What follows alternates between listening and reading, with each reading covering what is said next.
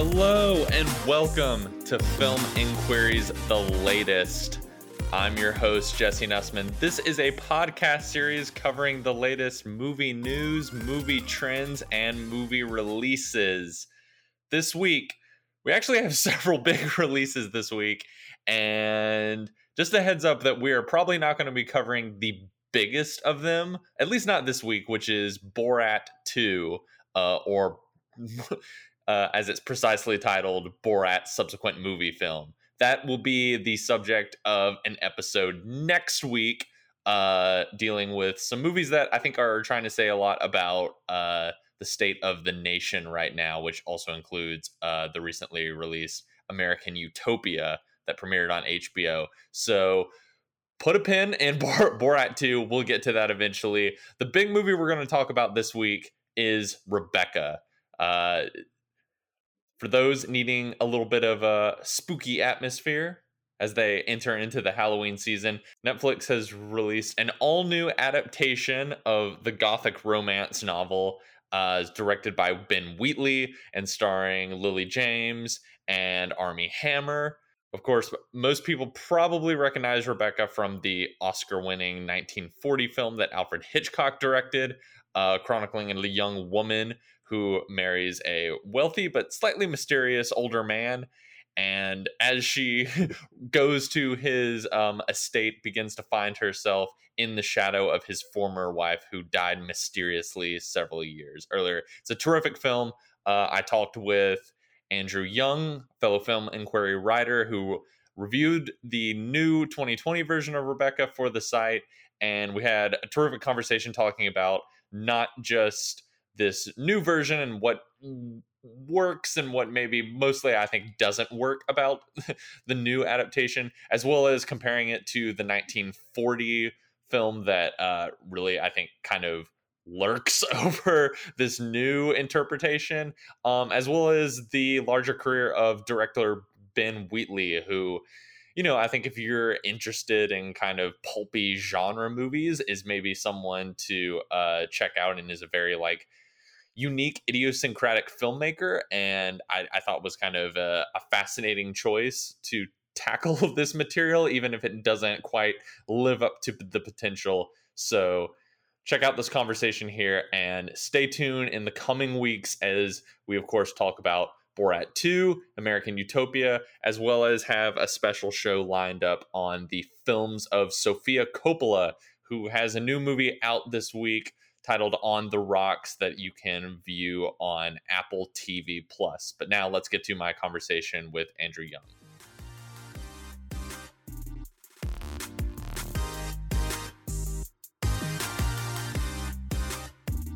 All right, I want to welcome to the podcast, fellow Film Inquiry writer, all the way from the UK, and Yes. Andrew Young. Hello, nice to be here. Yes, thank you. Thank you, Jesse. So obviously we're going to do a whole episode on the Netflix remake of Rebecca that Ben Wheatley did. I think it'd probably be best for our listeners for us to start off talking about the at least the 1940 adaptation, which is kind of like the big mammoth shadow over that's hanging over this one. Right, that's hanging over this one, literally just like the shadow of Rebecca hangs over the actual story. So maybe let's just talk about kind of our relationship with that movie. I don't know about you, but this is like, if I'm gonna list like a top 5 favorite Hitchcock movie, this is in the conversation for me personally. I'm a big fan of this movie. Right. Okay. Well, this is an interesting one for me actually because I haven't seen this film until very. I have seen it. I hadn't seen it until very, very recently. And I actually came to watch the new one, having not watched Ben Wheatley's version, having not seen the Hitchcock version. Interesting. Or read the book. So I made the perhaps stupid, perhaps bold decision to watch the Ben Wheatley version first because just about nobody else has done that. Mm-hmm.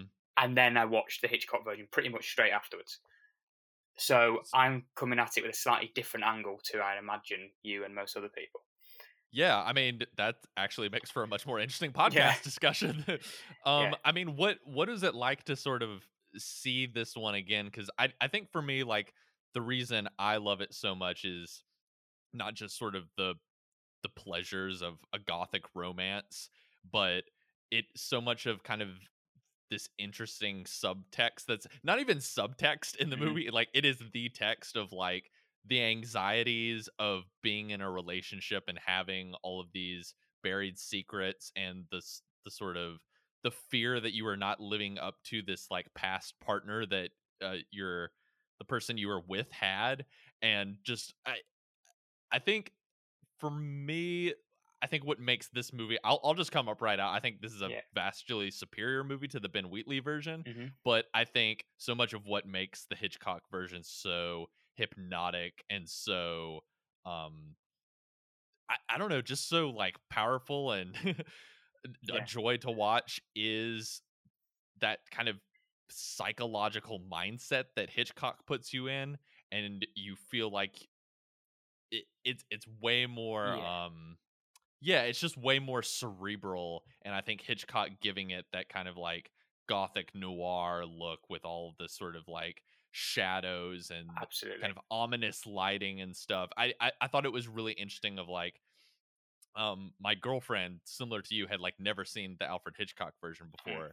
And when we watched the Ben Wheatley version, her first comment was just sort of like, I wanted that to be spookier. Like, I needed a little bit more of the goth in my gothic romance. And I turned to her and was just like, I actually think you would perfectly love the Hitchcock version because it has those gothic visuals, and it does feel, as much as Wheatley likes to play around with some kind of very visual dream sequences, the Hitchcock version is just much more cerebral and into those sort of like thorny psychological kind of paranoia mindset. It is, and it plays it a bit straighter in a sense that because the Ben Wheatley version's obviously got the expectation of being the new one, and it's 80 years after the Hitchcock one. So I think Ben Wheatley had to try and do something a little bit different with it that I think most of us would agree hasn't entirely worked. The Hitchcock version is kind of just a perfect telling of the story, and you're right. It's got that not really subtext, just text, and you do really get that nice feeling of her sort of crumbling under the pressure, and the way the new Mrs. De Winter's character changes throughout the novel, throughout the film, and she starts to kind of slowly crumble under the pressure of being expected to live up to Rebecca.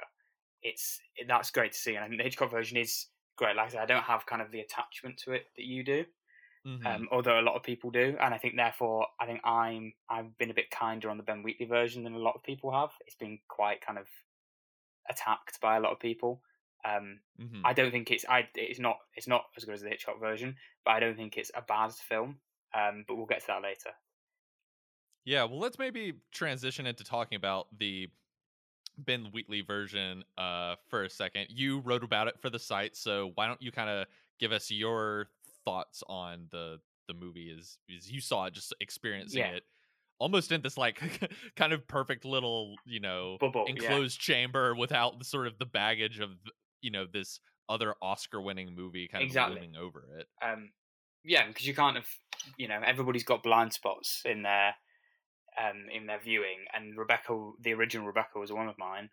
And then when I signed up to do, and I said I'll do the review of the Ben Wheatley version, I actually thought, oh yeah, I'll watch the Hitchcock version first, probably. And then it kind of got closer, and I thought, actually, I just want to, because I hadn't read the book either. I watched it with my partner, and she's read it, and I thought, actually, I kind of want to just see what he does telling this story as it is, with me not knowing what happens.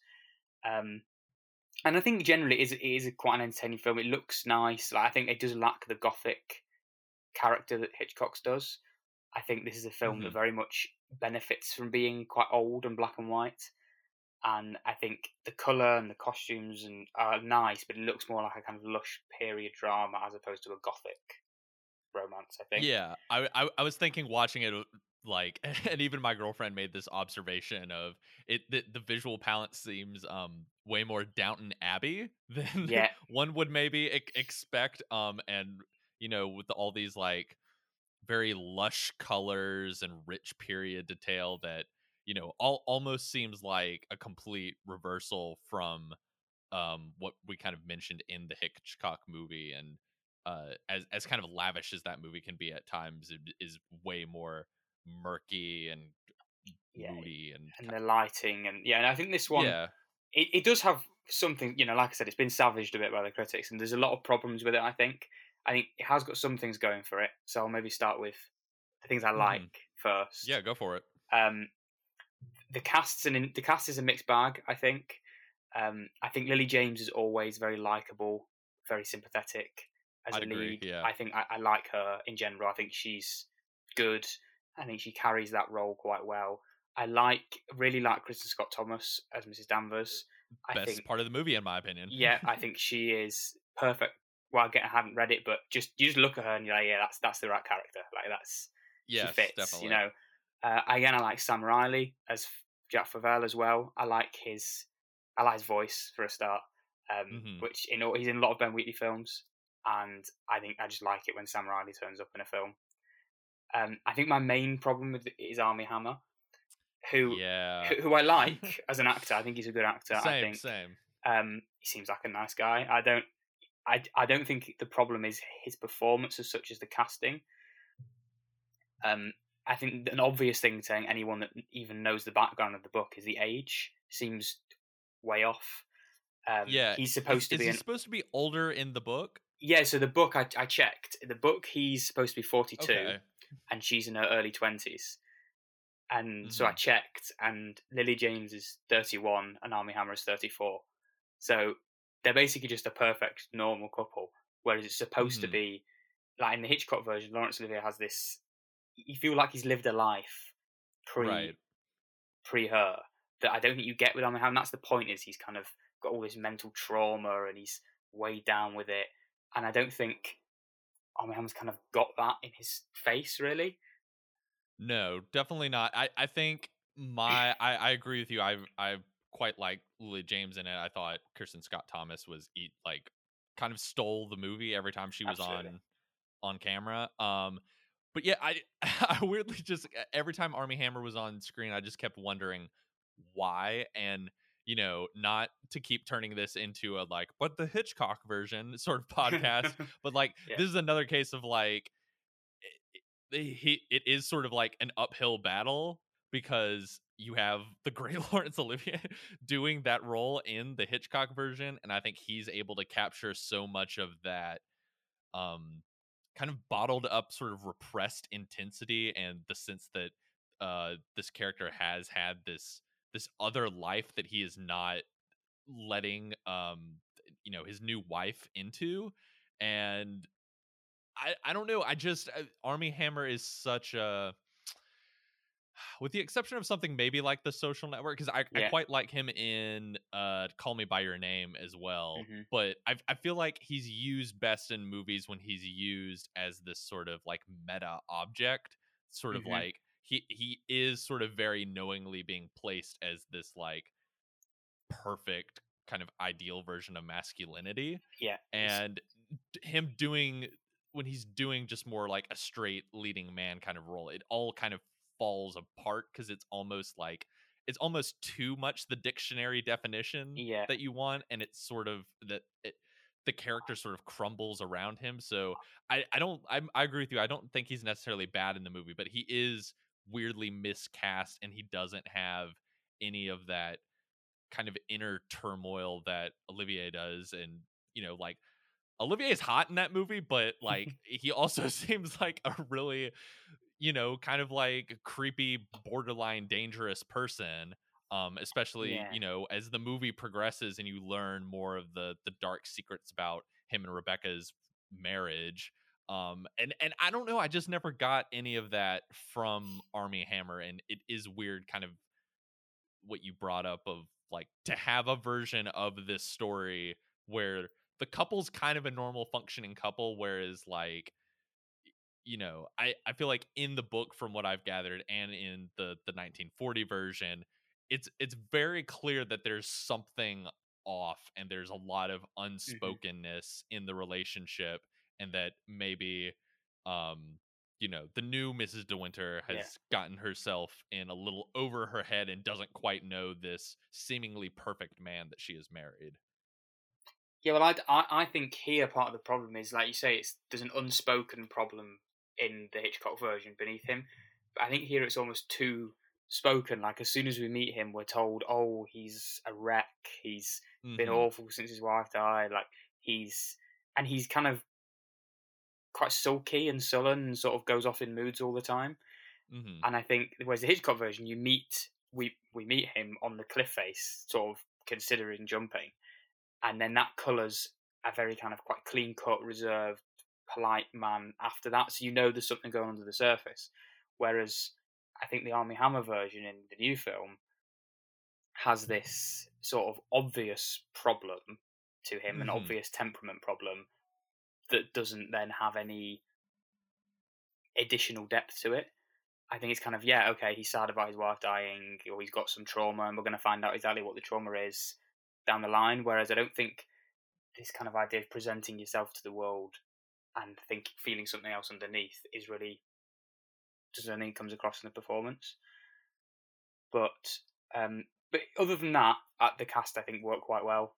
And yeah, I think other positives. I think it's sort of positive and a negative, which I guess we can get into spoilers on this, seeing as it's such a famous story. I think since it's a pretty famous novel that was adapted into a famous Oscar-winning movie, if you haven't, just you can stop listening and come back. But exactly. I feel like we're well within our rights to just spoil the shit out of this thing. So go for it. So yeah, I think one thing I liked and didn't like at the same time about Ben Wheatley's version is what they do with Mrs. Danvers and Rebecca in terms of. So I think the Hitchcock version very much. So the idea, the whole reveal of the thing is Rebecca's this perfect wife, and she turns out actually to be the devil, basically.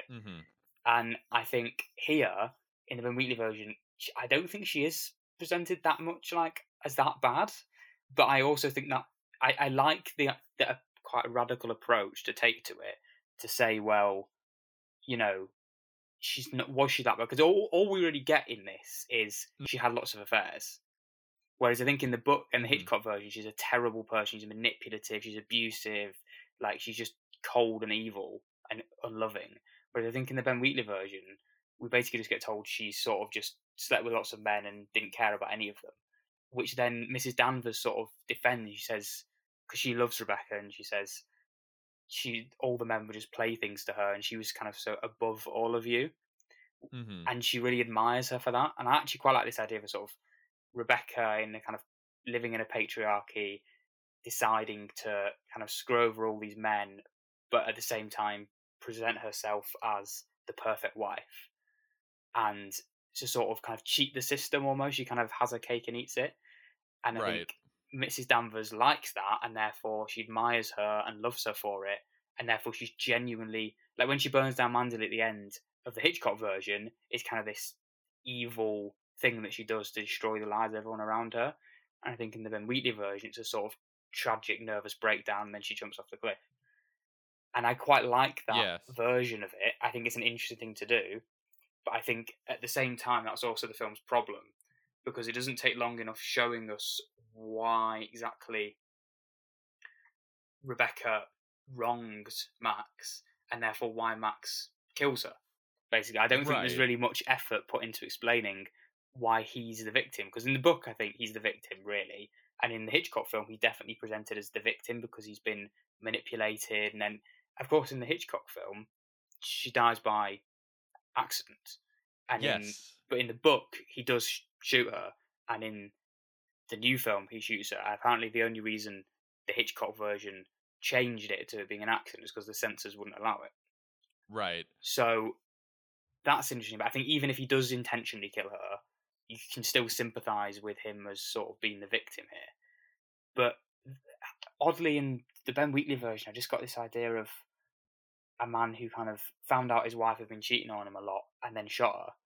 And it just it was just quite, I find it hard to then, because then the ending's kind of romantic, because they finally end up together, him and the new Mrs. De Winter, happy, away from Manderley, away from Mrs. Danvers. And I'm like, well, this isn't, he's a murderer. This isn't nice at all. And in terms of the new Mrs. De Winter, Lily James' character, she essentially goes from hating him because she thinks he's in love with another woman to loving him because she thinks he's murdered another woman, which is quite an odd thing to do, and I don't think it's explained or shown at all well in the film why he was driven to do what he did, and therefore we have no sympathy for him and more sympathy with Mrs. Danvers and Rebecca herself, and therefore the film's ending tonally is kind of all over the place, I thought. Yeah, I think that's a terrific observation, and one that I think, you know, pulling it back to watching this movie last night with my own girlfriend, and you know, quite a poisonous movie to watch with your partner, but you know, I think even she pointed out of just sort of like, I don't know, why is Lily James still with him? Like, he murdered his wife, and it's made a less clear in this, the, you know, the idea of it being this almost like accident or this moment of impulse, or that you know, he's been wronged over and is clearly the victim in this situation. And I find the sort of transformation of that couple, it's just sort of like she shrugs it off in this new version and is like, all right, well, I'll stand by him, and we gotta like we gotta sweep this under the rug. Whereas in the Hitchcock version, and I imagine the novel too, it becomes this almost like insidious blood pack. I feel like it is sort of this couple that then, you know, has been going through these early marital problems, and sort of the thing that strengthens their marriage is kind of the covering up of this murder, and of, you know, trying to bury this this dark thing in their past, and that becomes the thing that sort of brings them together, which I think is a terrific idea, and I would have loved someone like Wheatley to explore that more in this. But I feel like it weirdly, well, that is the thing of the movie, I feel like on paper I would have imagined him bringing out more. It weirdly becomes the thing that's pushed back the least, and it does become, that ending does kind of fumble, because it's a little, the motivations behind people are a little unclear, and it's I think in fact the actual motive and the whole reveal, the big reveal essentially in the cabin where he says he killed her, and so I found it very underwhelming, and that's me coming from the point of view of not having read the book, not having seen the Hitchcock film, not knowing the sort of big twist, he didn't love her, he hated her kind of thing, she didn't drown at sea, and me not knowing that, found this great twist, and then was like, oh, you know, I was a bit underwhelmed, and I don't think that was because of the quality of the story. I think that was the way it was shown in the film. I think it was I don't think it did anywhere near as good a job of it as the Hitchcock version did. I think Laurence Olivier's monologue in the Hitchcock film, where he kind of explains exactly what happened, and there's that great shot where Hitchcock looks essentially at where Rebecca would have been sat, and like follows the camera as she walks, but she's not there. Right. And that's like a really clever, innovative thing to do. And I just think there's none of that innovation in the new version, which is made 80 years later. It lacks the invention that Hitchcock had all that time ago in that big reveal, and I think it falls a bit flat. Yeah, I definitely agree. You know, it's weird because you're bringing up stuff that, like, without knowing it or not, my girlfriend, who, like, the same as you, had not seen the Hitchcock version, is just like making these same comments of just sort of like, you know, I think there was a point in the movie where she's like, does it get darker? And I would just sort of like biting my tongue of knowing like there's like a really like big, like, holy shit twist that's coming. And then that happens and she's like, that's it? Of just sort of like a similar reaction to you of, I think it kind of fumbles what's this sort of great reveal moment in the Hitchcock version, and how that all kind of plays out with the court stuff at the end, and with you know, the one other character, the character of Jack that she's been sleeping around with, who then tries to blackmail Maxim and Mrs. De Winter, and all that stuff. I just felt it kind of lacked a needed intensity that I feel like it definitely has in the Hitchcock version, and that's sort of the highest moment of that movie, and it all just kind of goes along like a hum in this version, and lacks kind of this pulpy intensity that I was really craving. Yeah, and I think you say about this pulpy intensity, and I think this maybe brings us a bit more into discussion of Ben Wheatley.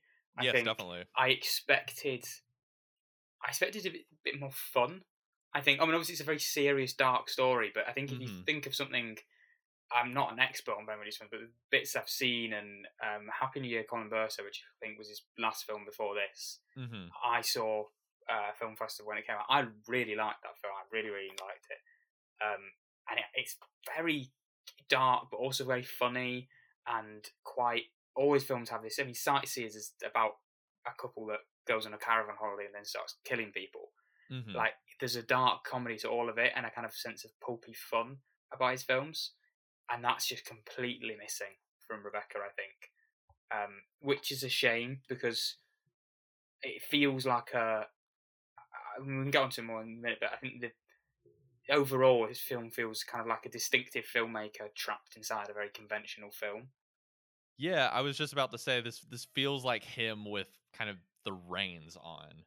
You know what I mean? It feels like him held back, and it's interesting, the two movies that you bring up of his are actually two of the ones that I've not seen, but his filmography is in conversation with these very kind of pulpy genres, especially in kind of which is maybe something you can speak to a little bit. I mean, like in British cinema, and I wouldn't say I'm a fan of his, but I've never left one. Every time I leave one of his movies, I'm always like, well, I don't know that I enjoyed that, but he went for it. So like, and kudos for that. Of like, I'll give him some brownie points of like, I don't know that I liked High Rise or liked Free Fire, but I left those movies of like, you know what? He had a very like outside the box take on that, and that was definitely weird and unusual, and I'm not quite sure I enjoyed it or it totally like hung together for me, but like props for him for just like swinging for the stars and doing something crazy and pulpy. I think probably the movie of his that I think most works in kind of that playful just sort of splicing of different genres together, and is sort of funny but also like scary and grotesque, is something like Kill List, which anyone out there looking for some great Halloween recommendations, that's one of the really interesting, I think, horror movies of the last decade or so.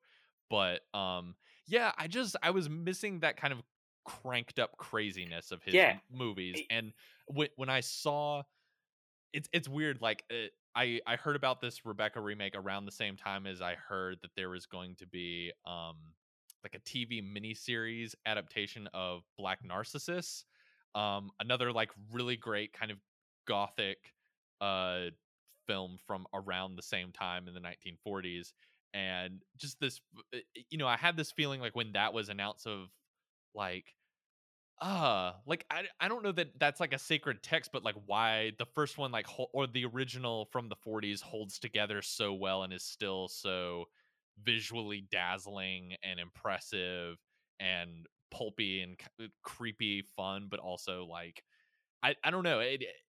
And I would have had a similar response to seeing Rebecca getting remade if it wasn't Wheatley, and the fact that Wheatley was attached was like, oh, this seems like the guy who's going to like just do something different.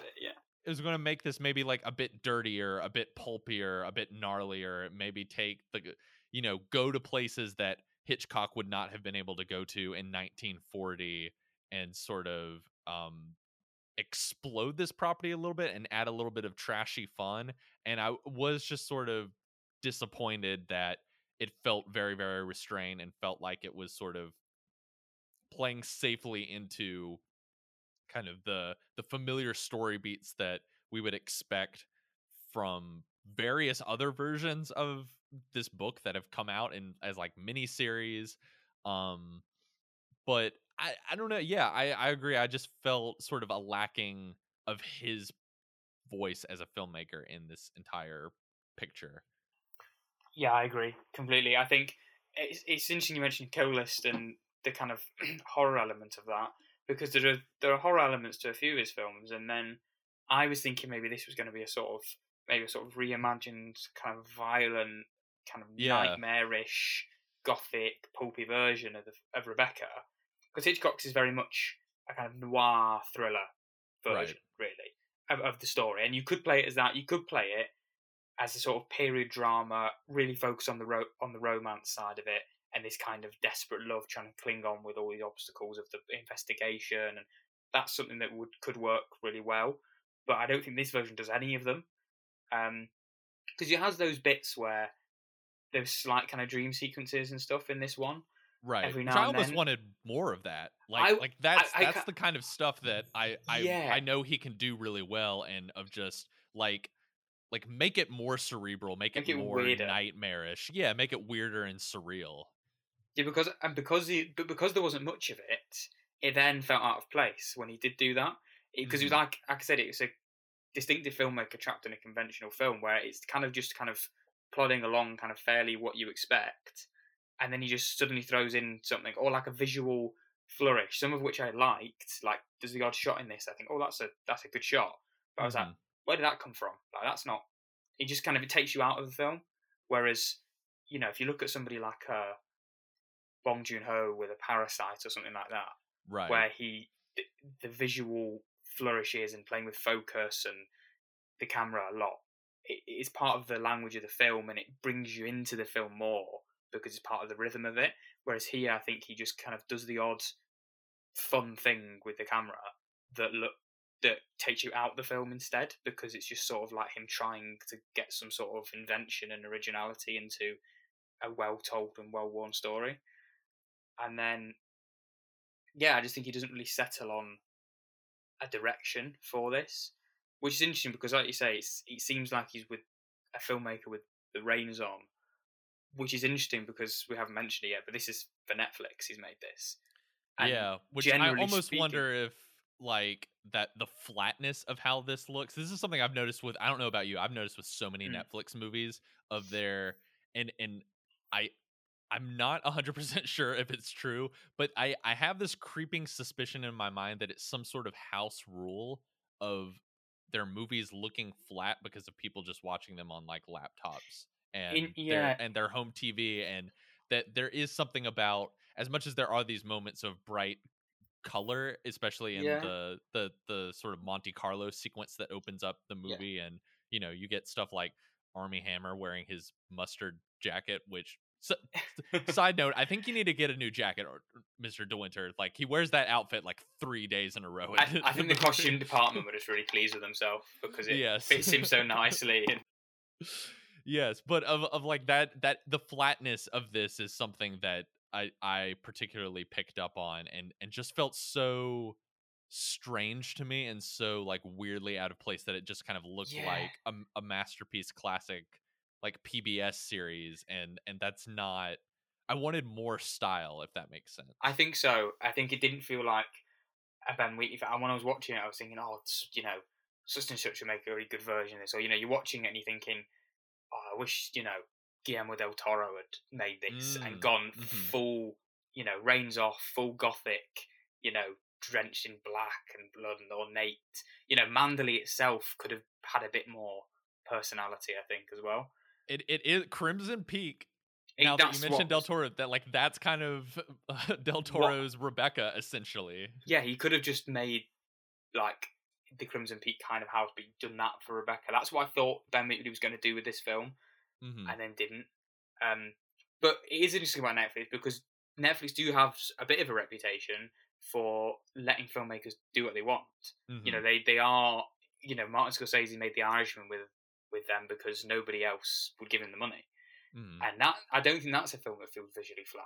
No, definitely not. At all. But perhaps maybe what the problem is Netflix will, and you think like Ryan Murphy, who's just got millions of dollars to make loads of TV shows, however he wants. Right. But Ben Wheatley is not Ryan Murphy, nor is he Martin Scorsese. He's a very good filmmaker, but he's not well known enough, and he hasn't got the profile. So perhaps you're right. Perhaps Netflix kind of do have a sort of house rule, or maybe not, an unspoken thing where they don't invest so much in this cinematic quality of films, unless it's somebody like a Scorsese who's the name and they can kind of market it as, we were the ones who just let him do what he wanted. Right. And Ben Wheatley isn't a filmmaker with a profile where they're going to make exceptions for him. So perhaps that's where this comes from. I don't know. I just think for one reason or another, it doesn't come to life quite as much as it should. Yeah, I definitely agree. And a little just checking Twitter before hopping on, a little worried for what Ben Wheatley's got lined up, and considering he's got like a Tomb Raider sequel and the Meg 2 as his movies lined up, and I'm just like, I really hope this is not like one of our more kind of like idiosyncratic filmmakers getting sort of, you know, I'm always for people like get your big money opportunity, like work on a big budget and do like a one for me, one for you. But of like it is a little deflating after watching this and then like going online this morning and saying like, oh, his like next two projects he's working on are both sequels. And kind of like I guess established franchises and don't seem to after seeing him do an adaptation of someone else's material that felt I lacked his presence in it. It then felt really scary to see him do sequels to other people's movies that I worry will not have his sort of bizarre, pulpy, slightly satirical energy to them. Yeah, I agree, and I think, although having said that, when I first saw he was announced for the Tomb Raider sequel, and I haven't seen the first Tomb Raider, but I know it kind of got middling reviews and did okay at the box office, but not great. Mm-hmm. When I saw them, they were going Ben Wheatley for this. I was like, that's really interesting, and I hold out hope that maybe it still will be, because you'd hope that maybe this is an example of a distinctive filmmaker doing a known property, but maybe actually putting their own spin on it, because this isn't. I think Tomb Raider now is not.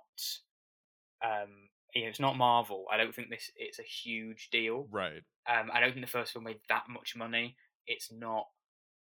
I think it's the size of franchise where you could get away with taking a risk. I think, you know, Tomb Raider 2. People have kind of written the reboot off already, almost on the strength of the first film, and therefore I think there could be a possibility for him to do what he wants and then kind of bring his fun and life to that. But we don't know. So. Yeah, I wouldn't dismay just yet, but it's not a great sign. Yeah, I mean, similar like when the Meg 2 news, I was like, a Ben Wheatley giant shark movie sounds fun, but I'm a little concerned that I'm not going to get the Ben Wheatley giant shark movie that you want. I would want, which would probably be really gnarly and really gross. But well, I think go ahead. No, I think with this film as well, I haven't actually seen many of Ben Wheatley's films, but Happy New Year, Colin Burser has this. It has a cast of people who we like. Neil Maskell is the lead, who's in Kill List. It's got Sam Riley in it again, and I think quite a lot of known British character actors. And I think particularly as a Brit, there's something about his films. There's a kind of grittiness, and this is by far the starriest film. I mean, film was made High Rise, but High Rise by all accounts is mental and just kind of off the wall in so many different ways. But this is kind of the most classically starry, glossy film that he's made, Rebecca, with Lily James and Armie Hammer, and then he's doing that again with 2 big Hollywood sequels. You're thinking, you want him to go back and make a film in England again, perhaps, and in setting these groups of people in these communities that he's made films about before, kind of quite low key, low budget films that have essentially nothing really going for them other than the fact that it's him and people he's collaborated with before making something fun and something interesting, something funny as well. Yes, definitely. I think that's something he does have like a wicked sense of humor. Yeah, that's something this film lacks a lot. I think it has no humor to it, really. I mean, neither does the Hitchcock version particularly, but it does have a kind of definite kind of thriller, mystery, noir element to it, which is the obvious thing to do. Whereas here, if you're going to do something different, maybe spice it up a bit, make it funnier, make it maybe self-aware. But I think it doesn't. And I think a Ben Wheatley film that isn't as funny, therefore doesn't feel as much like one of his films, perhaps. Yeah, definitely.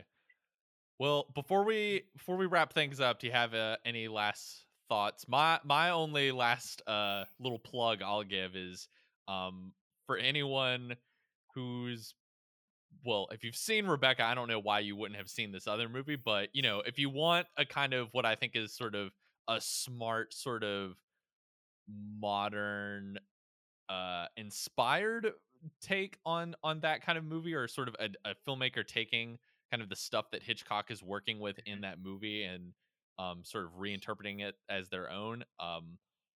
Phantom Thread, just like one of my favorite movies of the last like several years, and Paul Thomas Anderson has, you know, said over and over again how much Rebecca is kind of like the chief inspiration for that movie, and you can see a lot with, you know, the dynamic between the kind of three characters in that movie, the Reynolds Woodcock, and then his sister and Alma, and that's and kind of the history and this sort of like ghostly presence in this big lavish house that they live in, that's not literally a ghost, but you just sort of feel like this negativity hanging over. And that movie, like, also, you know, wickedly funny, is really funny. So I would just, you know, if you don't check out the new Rebecca, obviously if you've not seen the Hitchcock one, just get around to that. But I would also recommend Phantom Thread as a like really fun companion piece to that. Yeah, I think that's a good call, definitely. I think any last things for me is just that I think perhaps this new version is not as bad as some people have said. I think if somebody's not, you know, we're film writers and film podcasters, you know, we know about the Hitchcock version. Some people have never read the book; they don't even know about the Hitchcock version. And I think if somebody's on Netflix and they watch this for their evening film, they could do worse. I think it's perfectly enjoyable. The cast is generally, you know, Armie Hammer's a bit miscast, but it's a good bunch of actors. Like, the production values are reasonably high. It's not badly written, badly directed. It's decent. I think it just suffers from all the Hitchcock comparisons, which is kind of the ultimate final say on it, really. But even before I watched the Hitchcock version, I still had my problems with it. It still didn't feel entirely coherent to me. I will give a quick shout out. I think Armie Hammer's English accent is quite good. As a Brit coming on this podcast, I feel like I should. I was wondering. I don't have quite as good of an ear for that stuff but I was like curiously wondering of just like, I don't know. I was like, I'll be knowing that, you know, Andrew's from the UK. I was like, I'll be really interested to ask him like what he thinks about this, because like this is just a strange piece of casting in my opinion. Yeah, I mean, it's weird because his voice is very recognizable. It's quite like he's got that kind of all-American bro kind of voice. Very deep, and he's got the deepness to his voice here, but he doesn't have the American accent, which I think is weird. But I do actually think, as far as he can, he does a pretty good job with the accent. So, although we've criticised his casting to an extent today, I think I'll give him a shout out there. I think his accent's quite good.